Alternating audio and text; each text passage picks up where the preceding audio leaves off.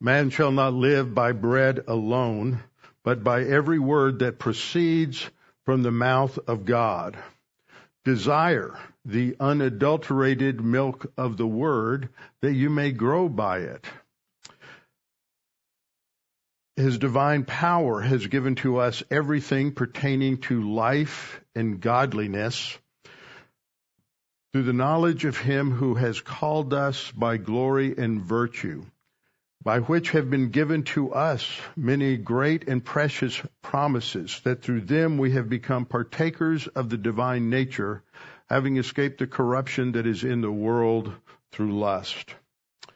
Father, Jesus prayed to the Father, sanctify them by means of truth. Thy word is truth.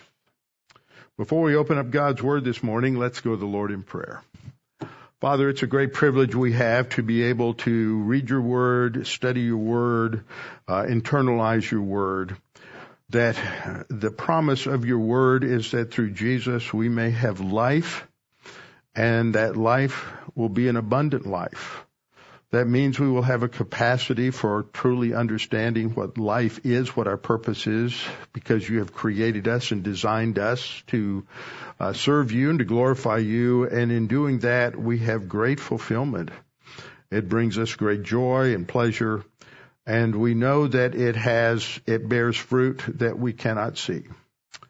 Father, as we study your word, we know that it enriches us, it challenges us. Sometimes it corrects us, but all in all, it is designed to teach us what you have revealed to us and how we should live and our purpose in life. And above all, it explains to us how we can have a closer relationship with you, come to understand who you are and what you have provided for us in salvation, that we might have eternal life by simply trusting in Jesus Christ as our Savior. So now, Father, as we continue to study in Ephesians, we pray that you can help us to understand these things and understand the challenges that are set before us in the verses we're studying, that we may apply them in our thinking and in our lives. And we pray this in Christ's name. Amen. Open your Bibles with me to Ephesians chapter 5. Ephesians chapter 5, verses 3 through 5 are a difficult passage for many people to understand, because there is a list of sins in those passages, and at the end there is this statement that those who do these things will not inherit the kingdom of God. And so we have entered into a study of that specifically to try to understand what is meant by that phrase, to inherit the kingdom of God. So to begin with, just to review a little bit what I covered last time and to set the framework for a lot of that which we will study over the next couple of weeks, we must understand the basics of our salvation, because it seems at a surface reading of that passage that if you commit certain sins, or if you practice certain sins, as a verb in some passages is used, that means that you're either A, going to lose your salvation, or B, you weren't ever truly saved, which are the options that some people teach. But we believe that God has saved us apart from works, and that sin has been dealt with by the Lord Jesus Christ forever and ever in terms of the penalty of sin. And so I want to basically just remind us of what happens when we trust in Christ as Savior. This is what the Bible refers to as justification. That how does a person become just before God if they have committed sins and are unrighteous? We know that God is absolutely perfect. He is absolute righteousness plus R, and He is absolute justice. But we are not. Scripture clearly indicts every human being. Isaiah, who was one of the greatest prophets to Israel in the Old Testament, and many would say would have been a godly man, writes in Isaiah 64:6, "For all of us, including himself, every human being, all of us have become like one who is unclean, and all our righteous deeds are like a filthy garment. We often read that all of our unrighteousness is like a filthy garment, but that isn't what it says. It says all of our righteous deeds are like a filthy garment, because we as human beings are born in a condition of sin. We have inherited a sin nature and the corruption of sin, and we are born under the penalty of sin, which is eternal condemnation. But God in His grace provides a solution. But a lot of people can look around and they see others and they say, well, I'm a lot better than they are. I'm more moral than they are. I don't do this and I don't do that. But God is saying other people are not the standard. The standard is His own absolute perfect righteousness.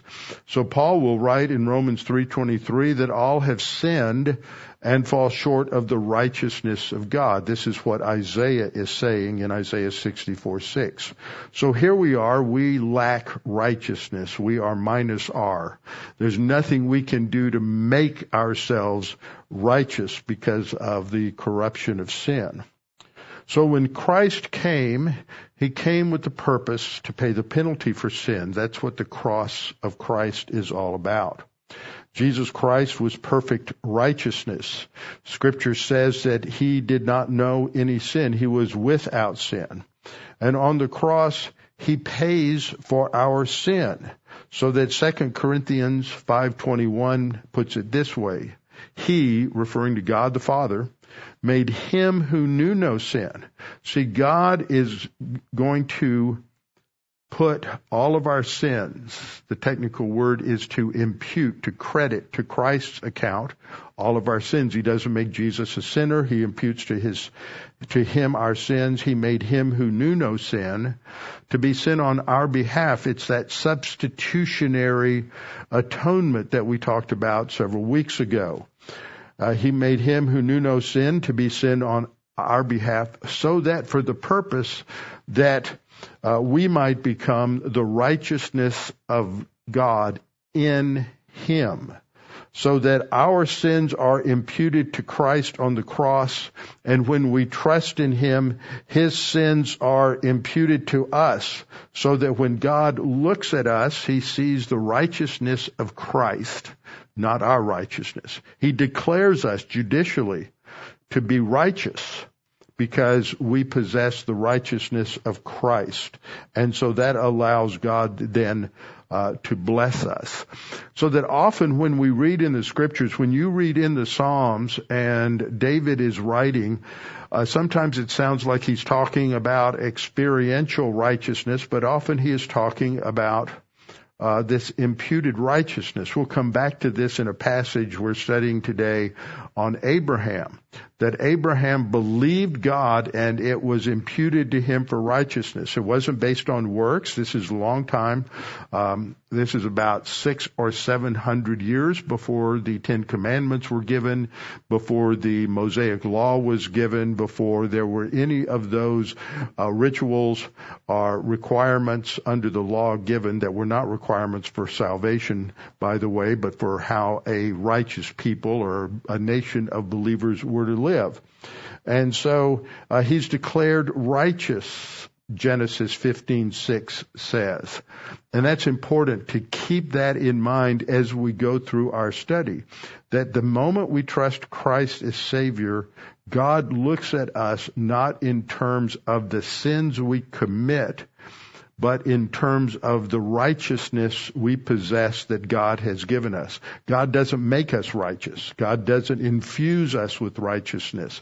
He declares us righteous because we possess the righteousness of Christ.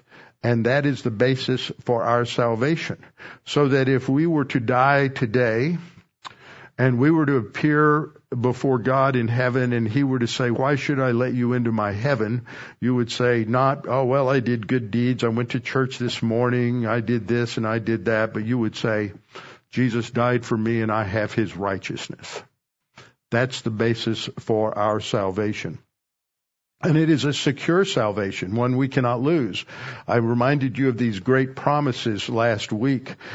Jesus said in John 10:28 and 29, "And I give them eternal life, and they shall never perish, neither shall anyone snatch them out of my hand. My Father who has given them to me is greater than all, and no one is able to snatch them out of the Father's hand." So we've got a double grip on us.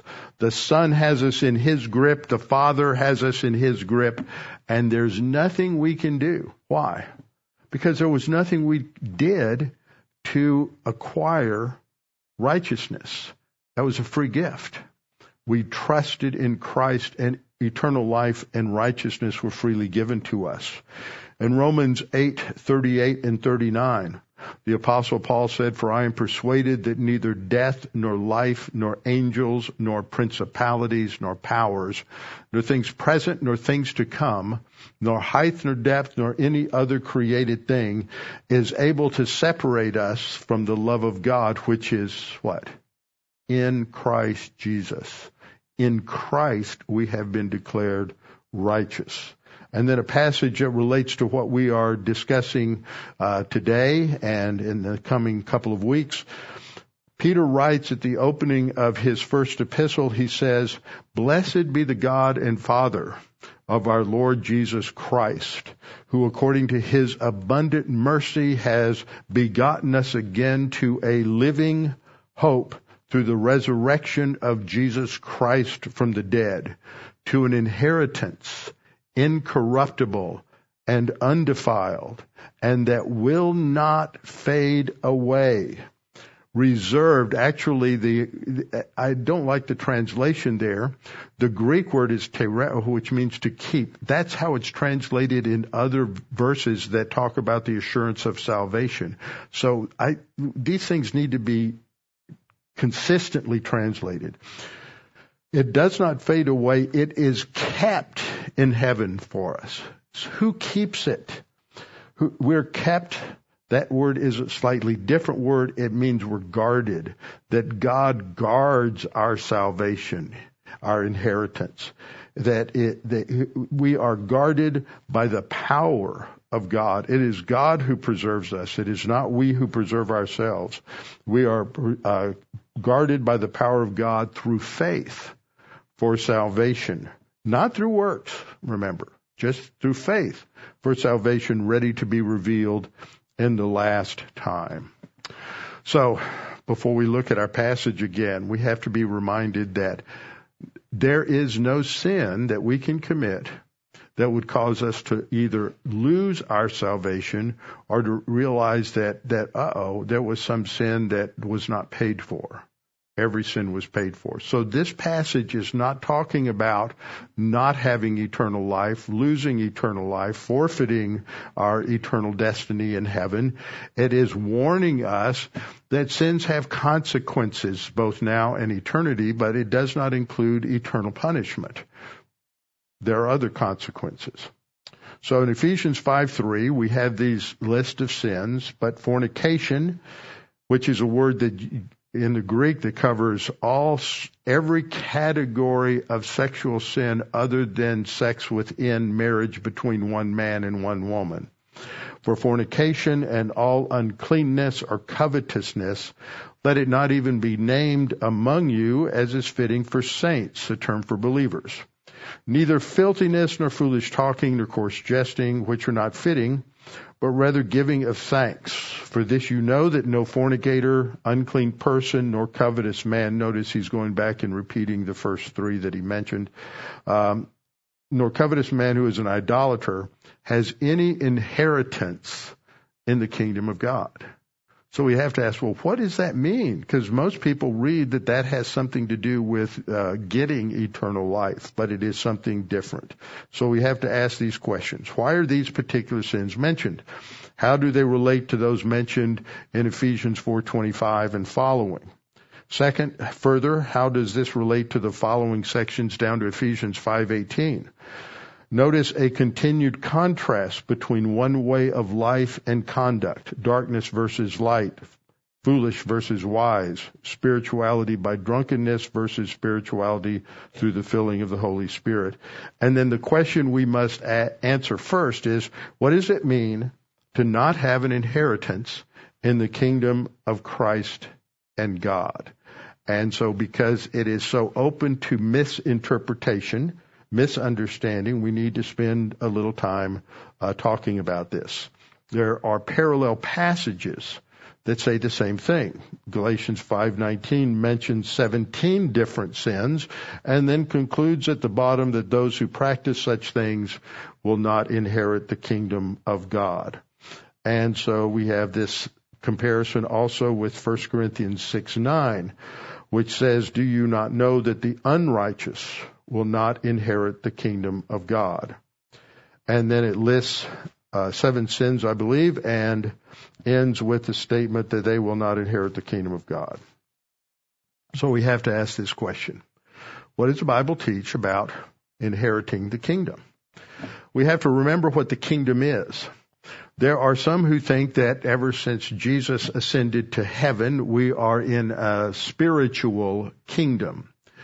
There's a view called amillennialism. The a is a negative word like our prefix like un, and it means no millennium. Millennium comes from the Latin word milli, meaning 1,000. And so we believe that, according to Revelation 20, that Jesus will return to the earth and establish his kingdom on the earth, which was predicted and prophesied in the Old Testament. This is why you have Jesus coming at the first coming. When he was born, they sang praise for the King has come. And he came, and he offered the kingdom to Israel, and Israel rejected it. And we will see that some believe today that because Israel rejected it, they forfeited the promises given to Abraham, and that is not true. Interestingly, I had a conversation with a neighbor this last week where this came up.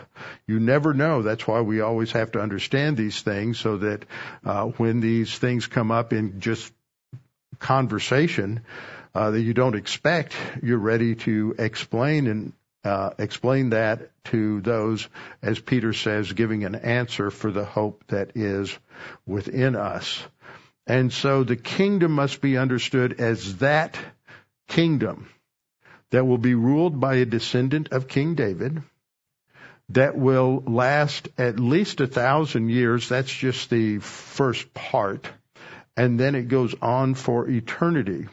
That it will fulfill the promises that God made to Israel, made to Abraham and to Israel in the Old Testament, and that they will all be literally fulfilled as they were given. We know that because there are at least 100, some say 100, closer to 150, promises, allusions, or types, examples in the Old Testament that were fulfilled by Jesus in his first coming. The ones that were not relate to the establishment of the kingdom. So because the Jews rejected his offer, that part has been postponed, but those will be literally fulfilled when he comes, because we know that of all these prophecies, types, examples that were made in the Old Testament that have been fulfilled, they were fulfilled in a literal manner. He was born in Bethlehem. Micah 5:2 says that was the place where the Messiah would be born. He would be a literal descendant of David, which was predicted for example, in 2 Samuel chapter 7, verse 11 and following, that this is related to that covenant God made with David, that he would have a descendant that would sit on his throne forever and ever. That he would be born of a virgin. Isaiah chapter 7 verse 11 is about the birth of the Messiah, that his mother would be a virgin conception and virgin birth. And there are a number of other prophecies that were fulfilled literally by Jesus. So we know that the prophecies that did not get fulfilled when he came the first time related to his ruling and reigning on earth from the throne of David. That's the kingdom. So we have to understand what that kingdom is to understand what we're talking about. But the key issue is understanding this word for inheritance. So what we have seen so far in our study of Ephesians is that there are two kinds of inheritance that are described in the book of Ephesians. The first is an eternal inheritance, one that is ours forever and ever. It is guaranteed to us by what is described in Ephesians 1 as the sealing by the Spirit. That, in other words, for those of you who have a good understanding of the history of Texas and the history of the West, basically when you believe in Jesus, God brands you with his brand of ownership, and that can never be taken away. It can never be changed. And so what that means is we have a guaranteed inheritance that includes a new resurrection body that will be patterned after the resurrection body of Christ. We will have life without end. We will be in the millennial kingdom, and we will be in eternity with the Lord, part of the church, the body of Christ, the bride of Christ. And that is true for every person who trusts in Christ as Savior.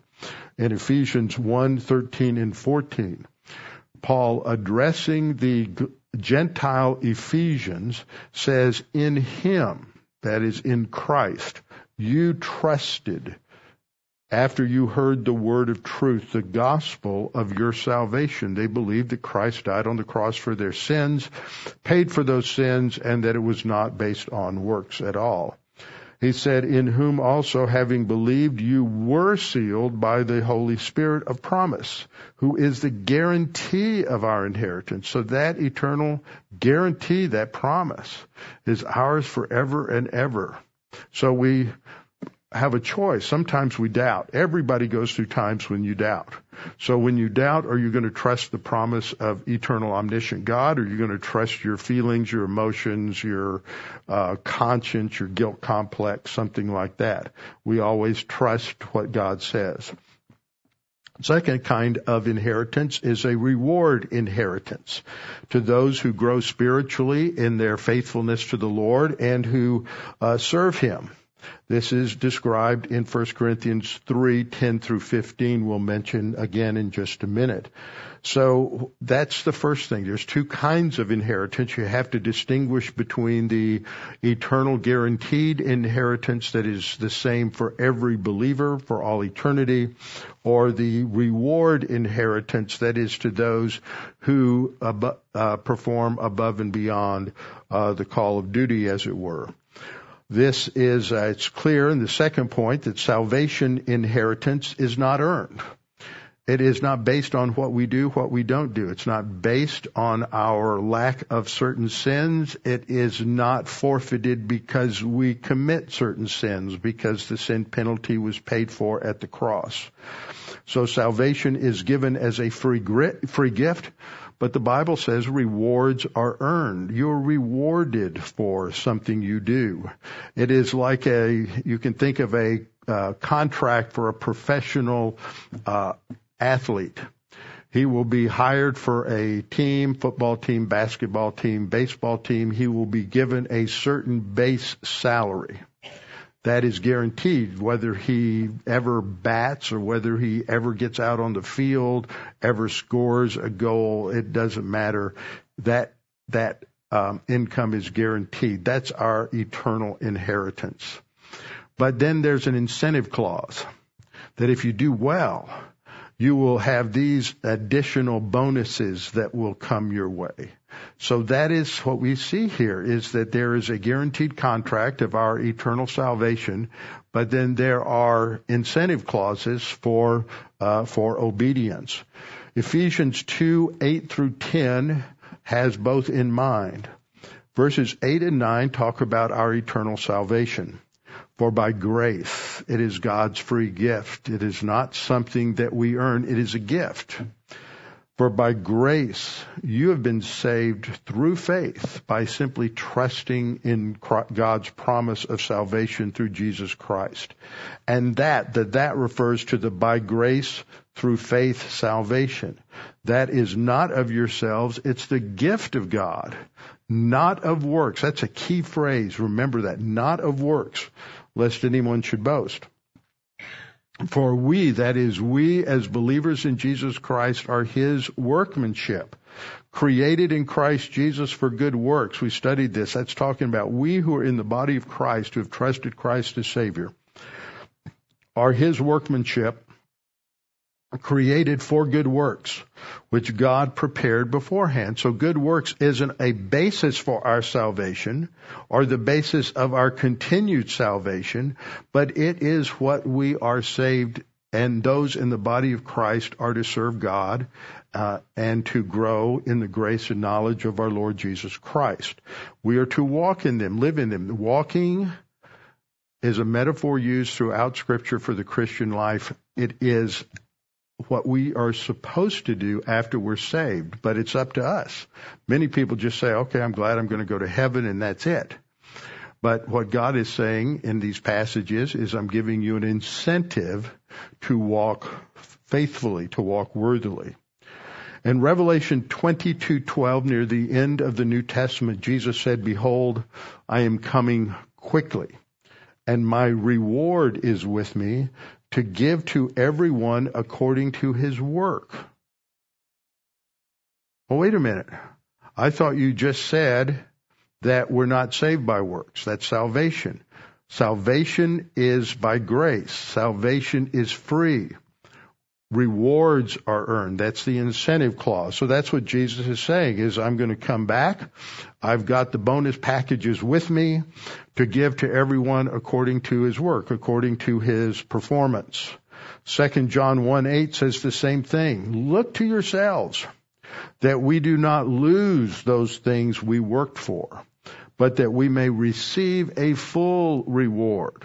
We'll see that in a minute. We'll look at 1 Corinthians 3 that says that there are those at the judgment seat of Christ who lose reward. They don't lose salvation, but they lose reward. Colossians 3:24 says, knowing that from the Lord you will receive the reward of the inheritance. So this is talking about an inheritance that is a reward, not the inheritance that is guaranteed, that is based on our salvation by grace through faith. But this is the incentive clause, the reward of the inheritance. So again, we're back to those two kinds of inheritance, one that is guaranteed to every believer, that includes eternal life, a resurrection body, joy indescribable, and a fullness of blessings. But then there's additional incentives. The evaluation comes at what is called the judgment seat of Christ. Sometimes it's referred to as the bema, the Greek word that describes the judgment seat. 2 Corinthians 5:10 says, for we must all. So it's already talking about we believers must all. So all believers are in heaven when this takes place. So we're not talking about getting into heaven for everlasting life. You already have it because you're there. For we must all appear before the judgment seat of Christ, so that each one may be recompensed. That means payback. Wait a minute. Is that based on works? Yes, it's reward. But it's not talking about eternal salvation. That was a free gift. That's why you're there. Now it's recompense for his work, his deeds in the body, according to what he has done, whether good or bad. So we have the bema seat, which bema refers to a raised or elevated seat where a magistrate or an athletic judge would sit and make decisions. And so they had, if you went to the Olympics and you went to the stadium in Delphi or in Corinth or other places, there would be a section you could see where the seats were different. They are where the judges sat. That's the bema seat. And so here we have a picture of where the bema was in Corinth. And that is where this wall is, and there is a sign on that wall, bema, that you can see from when I was there 20 years ago, I think. So we must all appear. So we must. It's necessary that we all appear. And it's based on our work. The word ergon for work is that which we do. And then the command is conduct yourselves. This is the word anastrepho. Now, we have all studied a number of things related to this in our studies in Ephesians. In Ephesians 4:1, at the beginning of the last chapter, Paul said what? That we're to walk worthy of the calling with which we were called. Then some 17 verses later, he says, don't walk like the Gentiles walk. Then when we get into Ephesians chapter 5, verse 2, he says we're to walk in love. And then later he's going to say we're going to walk in truth. So this describes how we live. That's a metaphor for how a person lives. In our study in Philippians on Thursday nights, we've seen that a different metaphor was used. The verb was polituo, which is the word from a root poly, P-O-L-I, where the Greeks had the word polis, which is a word for city, where we get our word politics. And it describes how a citizen lived. So because those who lived in Philippi, it was a Roman colony, they had Roman citizenship. That's just a synonym. It's just another way of talking about how you conduct your life. And for Peter, he uses this word, anastrepho. But it's the same idea. Over and again, the Bible talks not only about what we should do to be saved, which is simply to trust in Christ, and what we should do after we're saved, how we should live. It doesn't threaten our salvation. That's secure. So he says, conduct yourselves throughout the time of your stay here in fear. And again, why? Revelation 22:12, Jesus says, I'm coming quickly and my reward is with me to give to everyone according to his work. 2 Corinthians 5:10, we're judged according to what we have practiced. 1 Corinthians 3:11 is the central passage on the judgment seat of Christ and described it in terms of building or constructing a building. We do that with our life. For no other foundation can anyone lay than that which is laid, which is Jesus Christ. So that's the foundation for what we are building in terms of our spiritual life. Now, if anyone builds on this foundation, that's talking about living the rest of your life, you build with certain types of building materials. There are two categories, those which have an enduring value and those which are easily destroyed. They are described as gold, silver, precious stones. That is that which has an enduring value, and wood, hay, and straw, which has only a temporary value. Then in verse 13, Paul says, each one's work will become clear. When? At the judgment seat of Christ. That's the passage in 2 Corinthians 5:10. Each one's work will become clear, for the day will declare it, because it will be revealed by fire. This is all a metaphor. It's as if you built this building, but you can't tell what has enduring value. Where's the gold, silver, and precious stones? Well, let's strike a match. It'll burn up all the wood, hay, and straw, and what's left is that which has enduring value, the gold, silver, and precious stones. And for that, we are rewarded. We wouldn't be there if we weren't saved. This is the incentive clause determining what is rewardable. So Paul says in verse 14, if anyone's work which he has built on it endures, he will receive a reward. If anyone's work is burned, he will suffer loss, but he himself will be saved, yet as through fire. So they will lose rewards. There will be those who have frittered away their time on earth. They lived according to the lusts of their sin nature. And rather than using God's gracious provisions to gain forgiveness and cleansing, they've just continued in their rebellion. So they will suffer loss, but they're still saved. They're still going to go into heaven. They will still be in the millennial kingdom.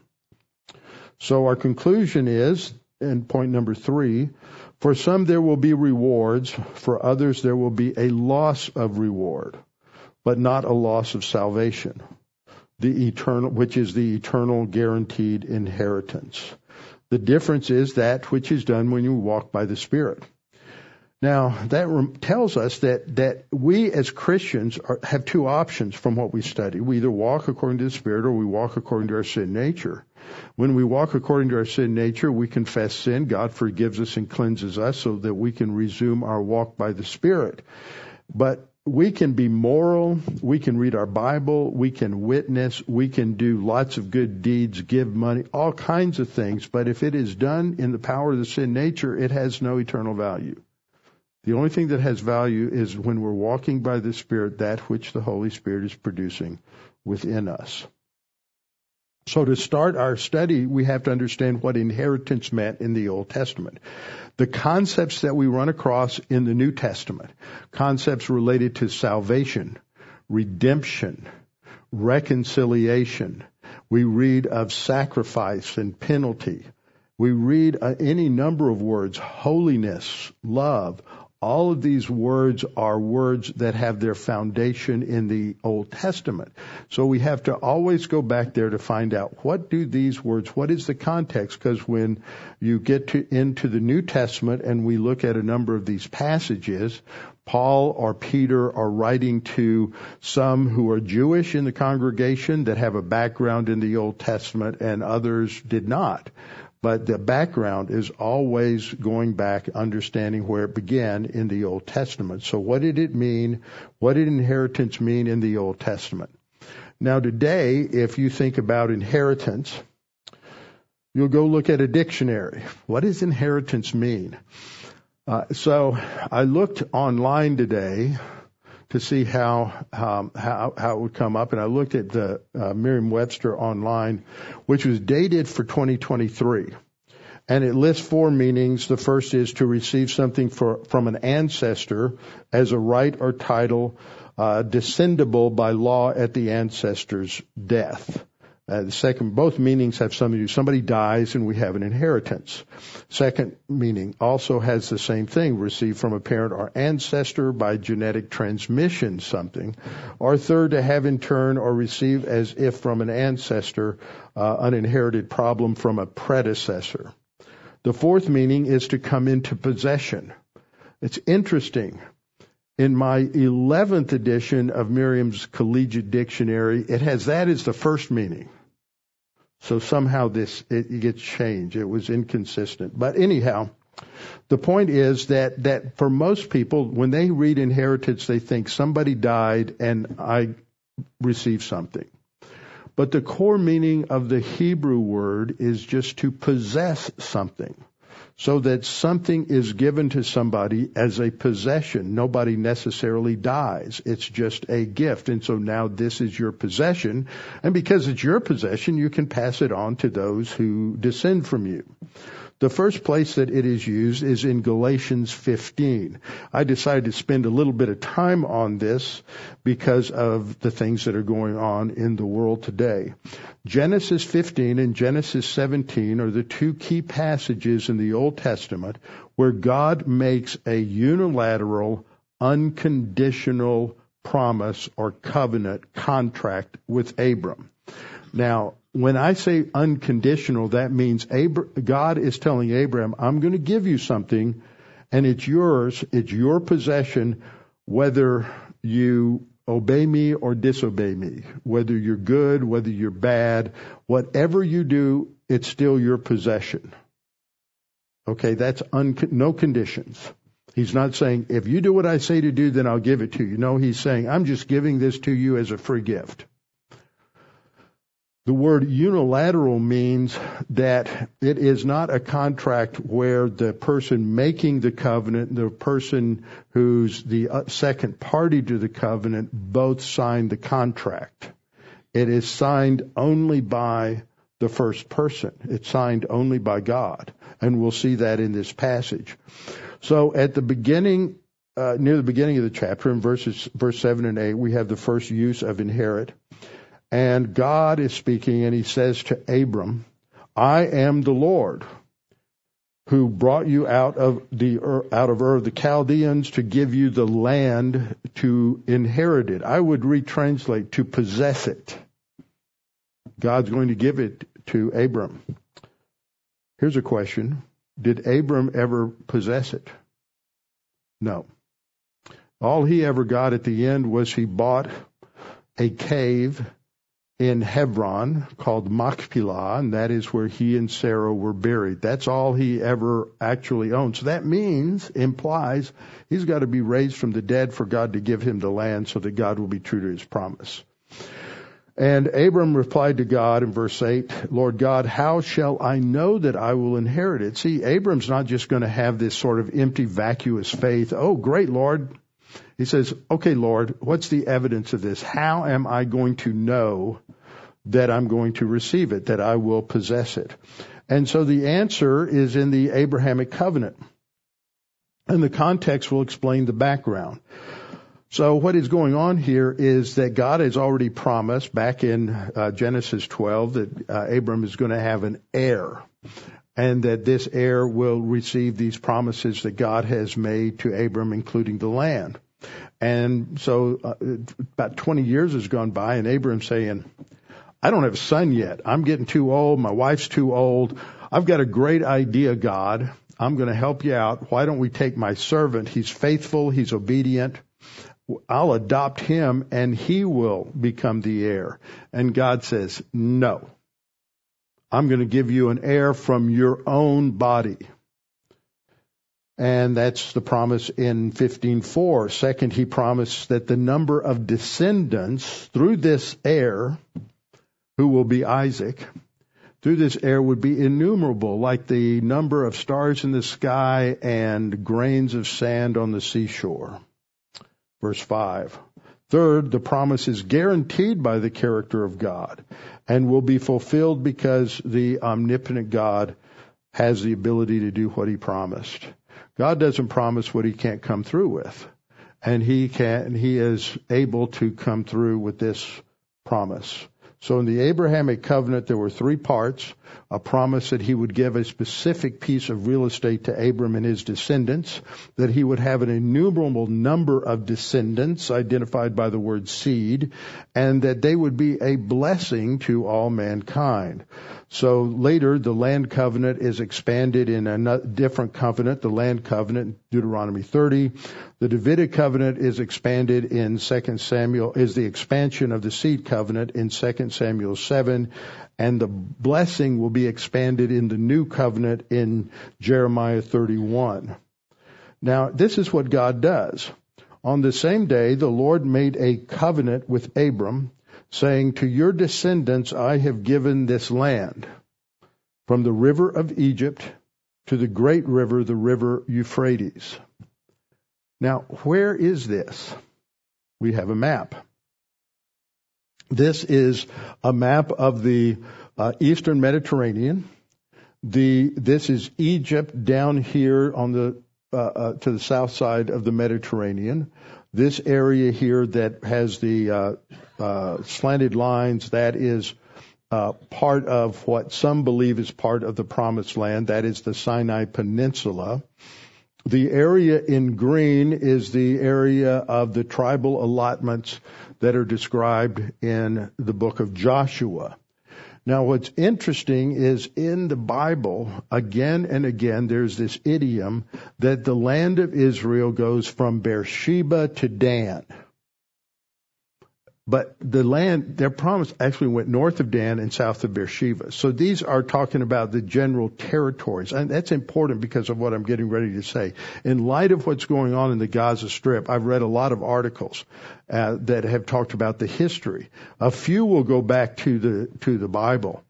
And the reality is that Gaza and all of the Gaza Strip was in God's apportionment to Israel. And it was identified as part of the territory of the tribe of Judah in the allotments covered in the book of Joshua.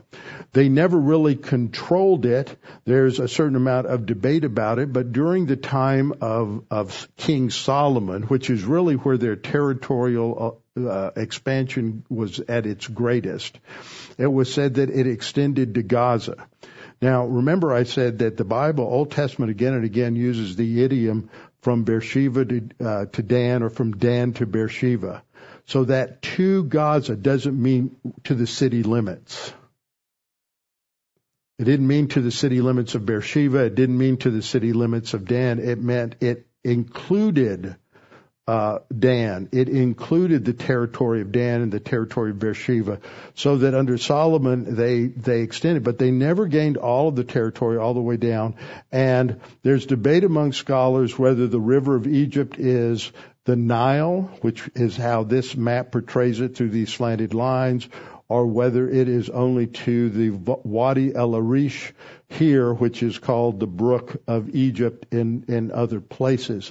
I think there's a good argument that Sinai was not included, but that's like I said, it's highly debated. All of this land up to the river Euphrates is what God promised, and that all will be Israel's in the millennial kingdom. They have never controlled all of it, and they won't control it until the Lord comes back. So in the Old Testament, what we're seeing here is this unconditional covenant where this land grant has been given to to Abraham. And so this is the idea of a possession. The title deed for that land has been given by God to Israel for all eternity. But that doesn't mean that they always occupied it or lived there. That's an important distinction to make. Just because they've owned it, because they were disobedient to God, they were not allowed to occupy it. And they never fully occupied it in the Old Testament because of disobedience to God. But there are two kinds of inheritance we see in the Old Testament. Deuteronomy 18:2 says, in relation to the tribe of Levi, therefore they shall have no inheritance among their brethren. They will have no land possession. The Lord is their inheritance, as he said to them. So God said to Levi, you're a special tribe. You're not going to own any land. I'm your possession. I'm your inheritance. So that's one kind of inheritance. It didn't include in the land. So there were people like Levites who were living in the land who didn't own the land. They had no inheritance in the land, but they were in the land. Okay, that's important, because I think the analogy is there will be believers in the kingdom, but they don't have an inheritance in the kingdom. Just as there were those in the kingdom of Israel who did not have ownership.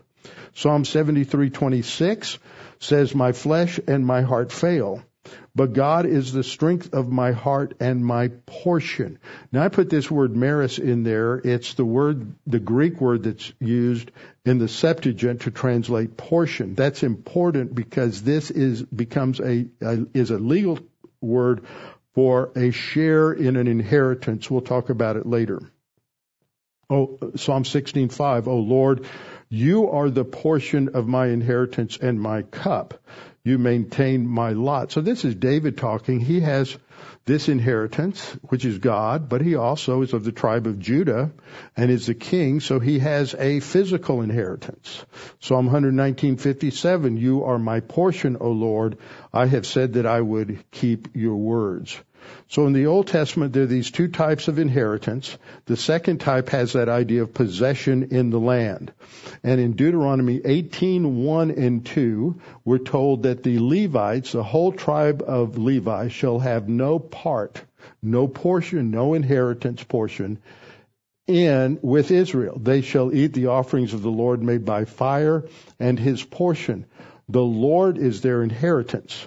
Numbers 18:20, then the Lord said to Aaron, who was the high priest, a Levite, you shall have no inheritance, no possession in their land, nor shall you have any portion among them. I am your portion and your inheritance among the children of Israel. So the conclusion is that there was a general inheritance of a relationship to God unrelated to the possession of land promised to Israel.